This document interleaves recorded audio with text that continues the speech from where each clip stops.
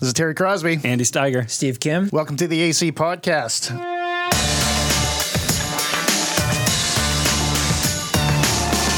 On this podcast, we want to help you understand and speak the language of our culture and address questions being asked with intellectual honesty, gentleness, and respect.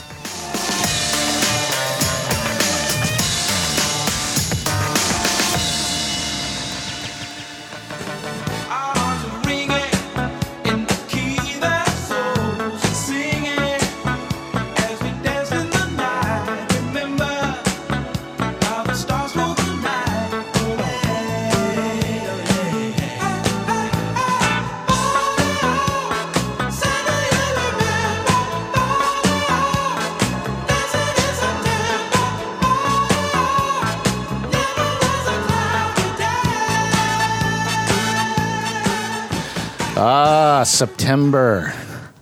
It always feels like a new year. It's because it is. The year actually begins with September. It seems like it. School has begun. Yeah. Kids are off. Ministries have begun. Yeah. Everything's like kicked into high gear. The world is in full speed. Yep. And the temperatures are tanking. Yeah. On the West Coast, they really never took off. They just have tanked. This is true, too. Yeah. It's been a while since we've had the whole gang on. It's good to be here. It's true. Mm-hmm. Over the summer, there's been a lot of different things going on. Yep. So, how was your guys' summer? Right. Well, I'll start. Yeah, I've already talked about my June in Cambridge in Switzerland, so I'll move on from there. I had a good summer. Tried to make the most of it with our not glorious weather. Although there is a joy in the weather, and that is that there wasn't forest fires, so that was nice. Mm-hmm. And as well, the water was warm, and my family likes to hike, and we like to swim, so we got plenty of that in this summer. How about you, Steve-O? Well, it somehow got really busy for me. I was expecting it to be a little bit more restful, and I did get some rest. I was visiting my in-laws, just taking full advantage of the fact that now we're closer to family. And so, and that was really good for the kids especially, and it was really nice to see that. For me, it feels like I'm hitting the road running. So, speaking of hitting the road running, Terry was busy this summer. That was most of my summer. Yeah, that was prepping for his 50-mile run. About 83 kilometers. In one day. Yeah. Did this out in Manning Yikes. Park, and I can confirm he's alive. He survived.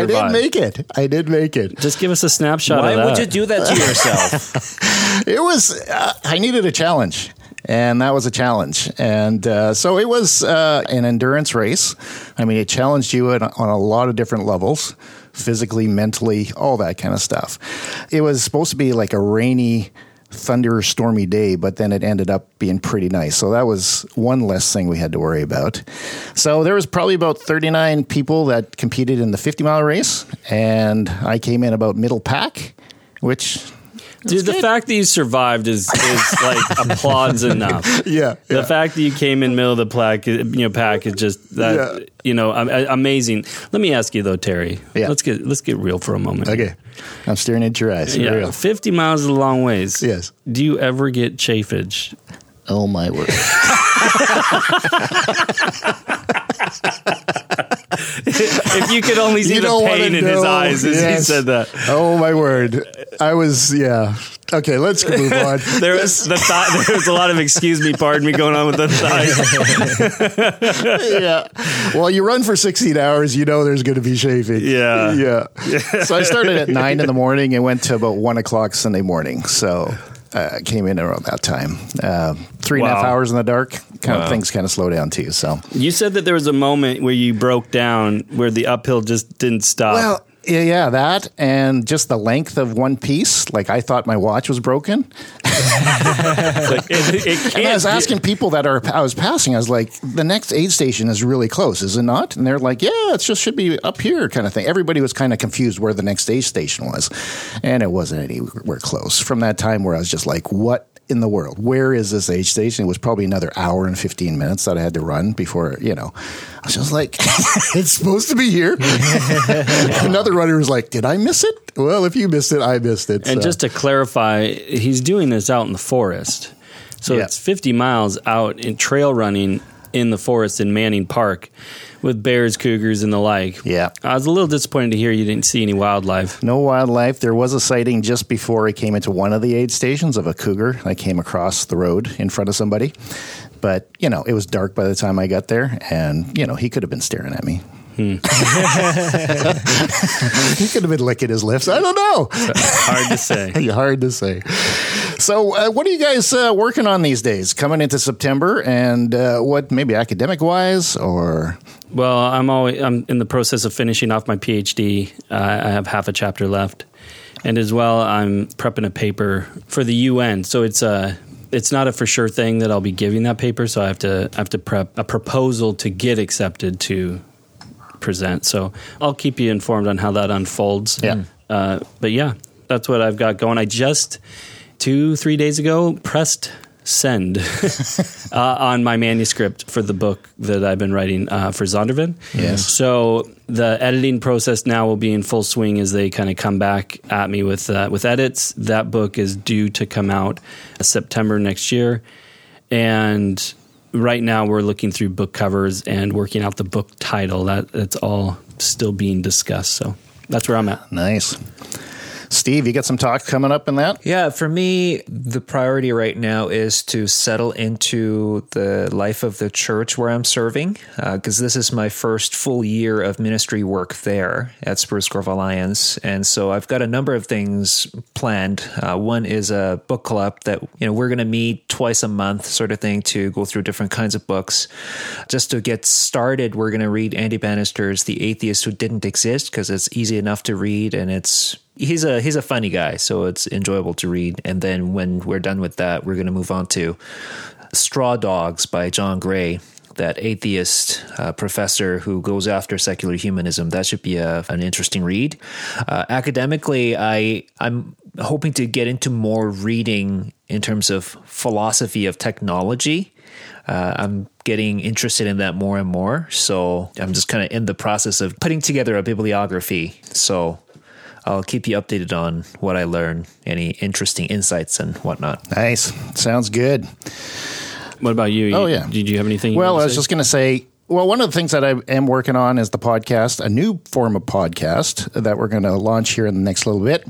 It's a work in progress because I haven't done it before, but we will put it out and we'll talk a little bit more about it in the future. It's a different format of a podcast, and we will, in association with the Human Project, focus on our local area, focus in on organizations that are humanizing people within our local area. Mm-hmm. So there's a lot of interviews, different things that go on with that. So that's the big thing right now, just trying to finish all the edits and that to get it out to you guys and the listeners. Mm-hmm. So that's one thing. Awesome. So today we are going to talk a little bit about a recent occurrence that's happening down in the Caribbean right now. A hurricane that just went over the Bahamas. Which, by the way, for us on the West Coast is something that we really can't relate to. We don't get much in the way of storms, but we constantly hear about these storms, these hurricanes that come through the East Coast. So it was classified as a Category 5 initially. And the storm we're talking about here is Dorian. Dorian, yep. When it hit the Bahamas, is that what you're talking about? Yeah. I think now it's classified as a Category 2 coming into the States along Florida coast. Did you see the pictures of the devastation on the Bahamas? I mean, unbelievable. Mm-hmm. Yeah. They were basically saying every dock has been wrecked. Just about every boat has been sunk in that area. And then you look at the homes. The homes are just wrecked as well. Like they're all down and in rubble kind of thing. And rescue workers were having a hard time getting to some people, and they were concerned that the residents there might think to themselves that they've been forgotten and might do something that's dangerous, that sort of thing. So this was just unbelievable looking at the pictures and just the kind of damage that this hurricane caused. So we want to look at the problem of evil, but more specifically, natural evil. So this comes under the classification of natural evil, I think. But even so, many people, come to this point and see this devastation, and they question why a good God or a loving God would allow this to happen. So maybe we can start off by just defining, I mean, there's so many different names for it, like the problem evil, probably evil and suffering, the problem of pain. What does that mean? Yeah. So when we're talking about the problem of evil, philosophers generally categorize it into two parts. So they dissect the word evil, and so they talk about the problem of moral evil, which is stuff that we do to each other, right? So this is the typical kind of stuff that we think of whenever we think of evil, like, people cheating others out of their money, or murder, theft, and all those kinds of things. But then there is another category called the problem of natural evil, and this is the stuff that is not necessarily something that we do to each other, but happens in nature anyway. So hurricanes, tsunamis, earthquakes, those kinds of natural disasters, as well as diseases and aging and death even are categorized as natural evil. And this one's a little bit trickier to deal with in the sense that when it comes to the moral evil, often philosophers will appeal to our capacity for free will. We can make free decisions, and those, depending on how we exercise that free choice, we can affect others in negative ways. That's at least one possible solution. With natural evil, because it's not something that we can attribute to free will readily, it's a bit trickier. But having said that, there's also, I point out to my students, there are two parts to the word problem. Because there is the intellectual problem, and then there's also the emotional problem. And one of the reasons that the problem of evil is so difficult to deal with, or problem of pain and suffering are so difficult to deal with, is precisely because it's not just an intellectual thing. For most people, if you've lived long enough, you experience pain and suffering, and some significant ones, especially if you look at the pictures of the kind of damage that Hurricane Dorian caused. So that's a kind of a quick summary of the problem of evil. And so naturally, one of the questions, no pun intended there, that, will follow from this is, okay, a hurricane, just ripped through the Bahamas and is working its way up the Florida coast. We're dealing with a non-person and a person. So we're dealing with a hurricane and persons. And so the question becomes, well, who's responsible?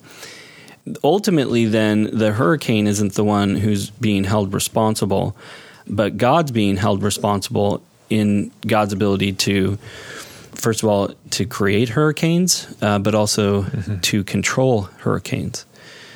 Right. So in this case, you are taking natural evil and essentially turning it into a moral evil, except it's not between creature and creature, it's God and creature. So then the question is, what responsibility does God have in preventing or stopping it midway or something like that? Does God have any responsibility to do that? Is it immoral for God to inflict this kind of pain and suffering on humanity? I mean, just talking about hurricanes and tornadoes, that's a natural order that is happening, and it happens on a regular basis throughout the whole world. It only becomes a problem when people start dying, right? That it becomes a natural evil, right? In the sense, right? But just thinking about the natural order, it seems like some of that is a positive thing that happens. Talking about the tectonic plates, and they're releasing gases, and volcanoes and the ashes, they, falls, and it creates more growth. There's a lot of almost positive things that happens when these natural occurrences happen. So you're talking about earthquakes there, with the movement of the plates. And I think you could say perhaps with hurricanes, right, that energy that's been built up throughout the summer is being released, right? And so there is this aspect of nature that is in these natural phenomenons that are positive. I mean, it almost creates beauty, and it almost sustains life for us, because these gases go into the atmosphere and, are released and create new life and that kind of thing around the world. So there is a positive aspect to it, but then again, it comes negative when people start dying. And in fact, this is one of the reasons why some philosophers will actually refuse to call this natural evil. So they would say there's nothing evil about it in the sense that this is just a natural process. And so how can we speak of a tornado or a hurricane ripping through an area? How can you call that evil? There's suffering for sure, but you couldn't rightly call it evil. Unless, of course, you start talking about it on the theological level, then again, it turns into a moral evil at that point. And on that note, if we could just pause for a moment, Steve, this is an important thing for people to appreciate. When we talk about sin or evil, these are relational terms. So we're talking about the relationship between persons and how those relationships ought to be and how they ought not to be. And so that's where the idea of natural evil becomes a tricky one, right? Because a hurricane's not a person, doesn't have intentions. There isn't that relational component. And so, like you're saying, Steve, that's where then God is brought into the equation in God's ability to create those sorts of things and to sustain or control those sorts of things. And so thus God is the one who's being held morally accountable. And then that creates multiple questions, such as, why would God allow a hurricane to go through the Bahamas? Or why would God send a hurricane through the Bahamas? I mean, those are the types of questions that are being asked, so that the hurricane becomes it's an instrument. It's not the person responsible. Yeah, and I guess as we try to hash out the sort of the moral calculus, if you will, of something like this, I find it with natural evil, it becomes particularly fuzzy because we also have to take into account how much of that suffering is caused by us. Right. And I remember when we had Clay Jones at our conference one time, and he's a professor at Biola University, and he specializes in the area of evil and suffering. And Andy and I both had him as one of our teachers at Biola when we studied. And one thing that he mentioned was this: he took New Orleans as an example. And he said, remember Hurricane Katrina, right? It swept through New Orleans and people were, crying out, how could God let this happen? And he said, well, for one, we built a city below sea level with protections that could only withstand up to Category 3 hurricanes, when in our experience, we knew there were hurricanes that were stronger than that. And so we build a city in a particularly vulnerable place with inadequate protections, and then when Hurricane Katrina rips through, we're kind of faulting God for it. And so while this doesn't resolve the issue of the natural evil completely, it at least kind of highlights the difficulty in taking this whole thing and blaming it entirely on God or entirely on humanity or anything like that, because some people might even would also argue, well, what about climate change? How much of that is caused by human beings? And in some ways, isn't this what we're doing to ourselves, right? So it becomes a bit fuzzy there. Yeah, I mean, the latest talk is basically our involvement and our lifestyle has contributed to the harshness of these hurricanes that are going to develop in the coming years, right? They're just going to be more and more severe, like more Category 5s than ever before because of climate change, as you were saying. Just to push back on that, though, I can appreciate this idea that we could be doing things that are making things more severe or causing different aspects of natural evil, and that we could, as you say, Steve, do our due diligence. At the same time, my pushback would be that doesn't deal, in my opinion, at all with natural evil. I think you still have to wrestle with the fact that there are Category 5 storms that exist. And so we then have to ask, okay, is that something that God intends for a world to have Category 5 hurricanes? And if you don't like that example, we could just switch it to tornadoes. Mm-hmm. God created a world with tornadoes. Did he create a world with tornadoes?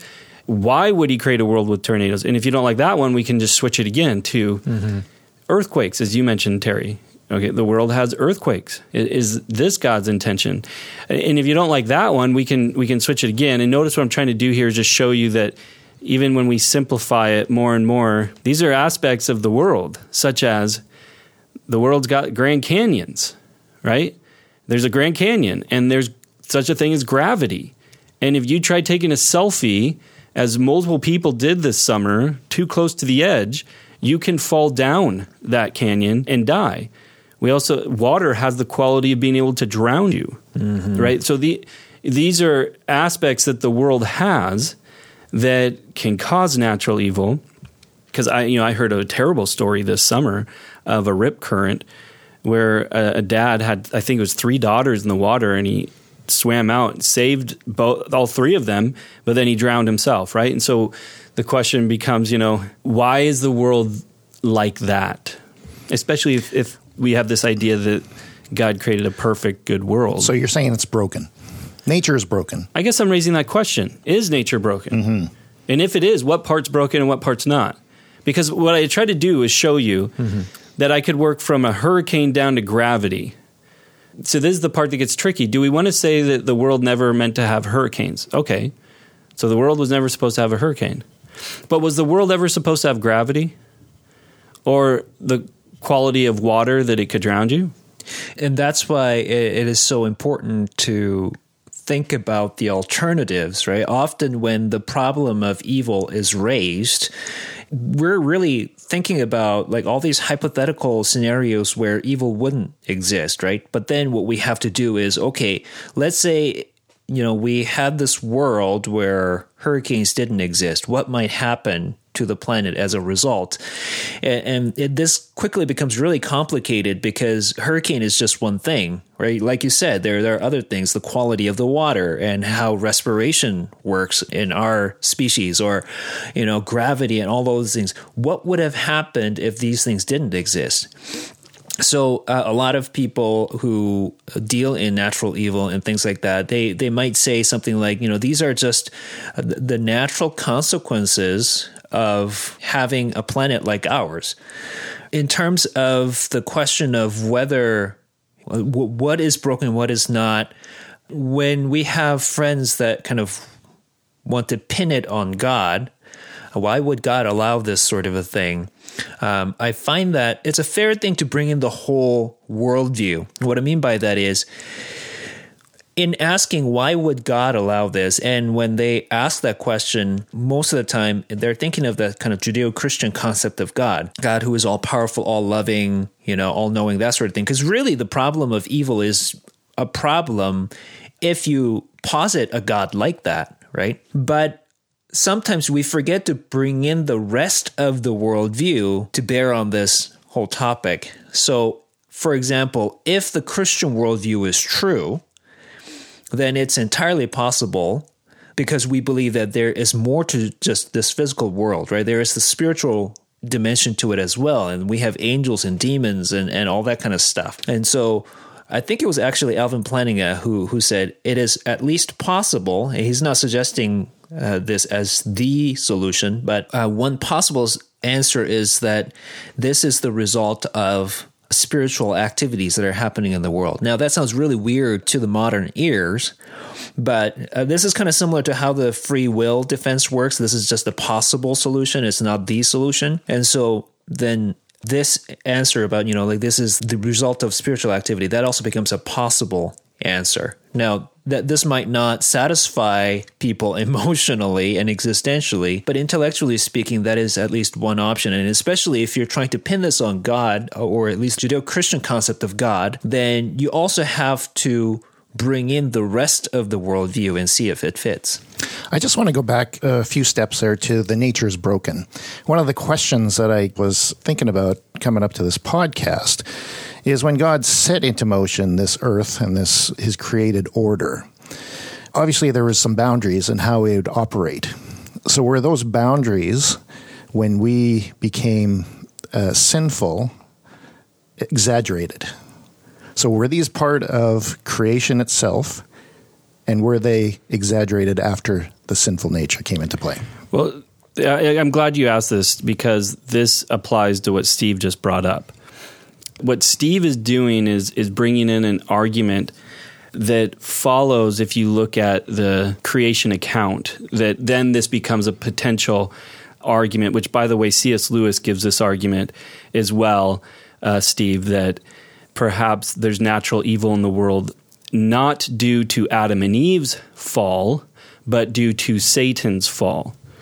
And that's where natural evil comes from. So now watch what's happening here, because this is the logical move that's taking place. If we say that natural evil, such things as people dying from hurricanes and earthquakes and things like that, was not a part of God's intended order, we would say that God created a perfect world for Adam and Eve. So those sorts of things were not a part of that. Well, then why are they now a part of that? And so some could say, or would say, well, it's because of sin, that Adam and Eve sinned, and thus the world is cursed because of them. And these sorts of things now occur, which were never meant to occur. The challenge with that then becomes your view of Genesis. Do you have a view of Genesis that's a young earth or an old earth view? Because if you have a young earth, then that model can work. But if you have an old earth view, then that model becomes problematic. So somebody like C.S. Lewis or Plantinga or somebody else who is going to want to hold to an old earth option then has to come up with another reason why the earth is cursed. Thus, they're going to say, well, maybe it's spiritual. Maybe it was Satan's fall, which preceded Adam and Eve's, and thus it was a cursed world then that Adam and Eve were born into. Then you can start to see how this starts to get parsed out. Yeah, that's exactly where I was going with it. But you said it so well. So when you get into this question, you'll start to see that if you move one piece, forward, you might have other pieces now that have to get moved to the side, or that things are changing depending upon how you start to try to figure this thing out.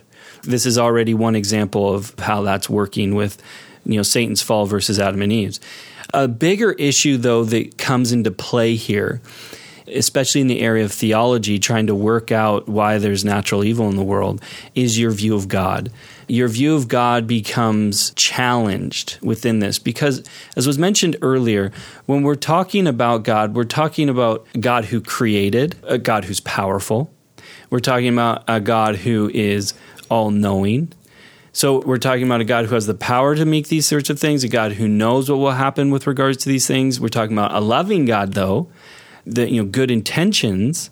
So when we then think about something like a hurricane, it raises some challenges where we talked about earlier. Okay, did God create the hurricane? Well, depending upon how we want to parse that out, we could take one route where we say, well, no, God didn't create the hurricane. It's a result of the fall, and thus the hurricane exists. Okay, but we still believe that God's powerful, and we still believe that God knows what could happen with that hurricane. So he has the ability to stop that hurricane, but yet God's not stopping the hurricane. This raises questions about God's love. Well, if God, is all loving, and he knows that hurricane is going to hit the Bahamas and it's going to do all this damage, and he's got the power to stop it, why would he not stop it? What happens, though, theologically is you get these different ideas like process theology and open theism that begin to manifest. And so what they begin to do is they begin to answer the question by looking at the nature of who God is and begin to question things like, does God know the future? Does God actually have the power to stop those things? Or is God so intimately involved in the world, that he's experiencing it with you and he doesn't know where things are leading, and those sorts of ideas. So you will, in that way, you will begin to question those characteristics of God. Mm-hmm. One way in which I deal with this issue is to think of it in terms of not so much natural evil, but in terms of suffering, right? Pain and suffering. And if God allows something like Hurricane Dorian, then the question is, well, there's pain and suffering that come from it, and why would God allow that? Now, if I start asking the questions in that way, I find it a little bit easier to reconcile that in my mind. because we know as parents too, like all three of us know very well that we often need suffering, right? Like we will let our children suffer in one way or another, in some small way, so that they can learn certain things.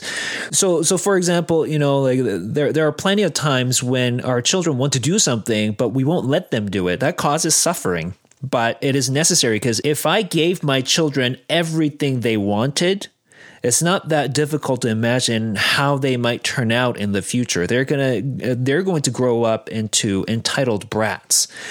And is that really a good thing for them? In some ways, they're going to suffer even more because of that, because they take the world for granted, because they take their comfort for granted. They're going to suffer more in that way. Are you saying then that a hurricane is God's way of teaching people? I could say that he can certainly allow it in order to bring out certain qualities in us. So it's kind of like the soul-building theodicy. I think some people would say, though, that that's pretty harsh. Yeah, but then that judgment of whether that is too harsh or not harsh enough, like how can we make that kind of judgment? Hurricane Dorian is certainly big and it's destructive and it causes a whole ton of suffering. But from the perspective of God, I wonder, what is it that he sees? My question is this gratuitous suffering? Like, is this the kind of suffering that's unnecessary? In which case, how would we know that unless we were omniscient? Yeah, I think on the one hand, I definitely agree with you, Steve. I think this is something that Clay Jones really pushes, and it's taken me years to appreciate it, is that I do think that there is a history lesson to be learned by evil in its entirety, that God is allowing people to see what happens when we don't trust God. And when we do take a bite of that apple of the knowledge of good and evil, we are getting that history lesson. Here is that knowledge of good and evil. And so then in one sense, we're learning that God is good and that we can trust God. And when we don't trust God, it leads to a world that is not good, that we do not want. And so in some sense, that then becomes part of the knowledge that exists in heaven of why we don't want to leave God. On the other hand, though, when we start going down those lines of reasoning, for me, I can also find them to be problematic, because it does raise questions of gratuitous punishment, and I think anyone would raise questions of a father that takes their punishment of a child to extremes. However, I think one aspect, though, that's different, though, when we're talking about God, is we're talking about a God that has the power to redeem and to restore. And I think that really changes the equation than a person who doesn't have the ability to redeem or to restore. Because God does look at life different than we do. And I think one of the reasons why God looks at life different than we do is because God has power over life and death in a way that we don't, that he's able to redeem and to restore in a way that we can't. And so then in one sense, I do think God sees these things differently than we do. Jesus makes it quite clear that he's way more concerned about eternal life than he is about temporal life. Mm-hmm. And that temporal life just doesn't compare. I mean, we see it differently ourselves once we become a Christian, right? We believe that we're on this earth, but it doesn't compare to what we're going to experience in the afterlife, right? But somebody that doesn't believe, a non-believer, would say that's just unnecessary torture of that believer. Like, why would God do that? Why would a good God do that to his own children? I want to jump in here with an idea that I think is an important one that grounds this whole topic of natural evil, and it's the idea of evil itself.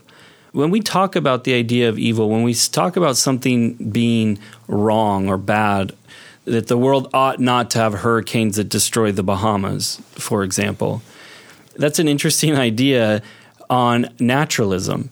On a naturalistic worldview, the world is the way that the world is. And to say that the world ought not to be that way is nonsense. Right. The world has hurricanes and it destroys the Bahamas. And people die and people suffer, and then that's just the way that the world is.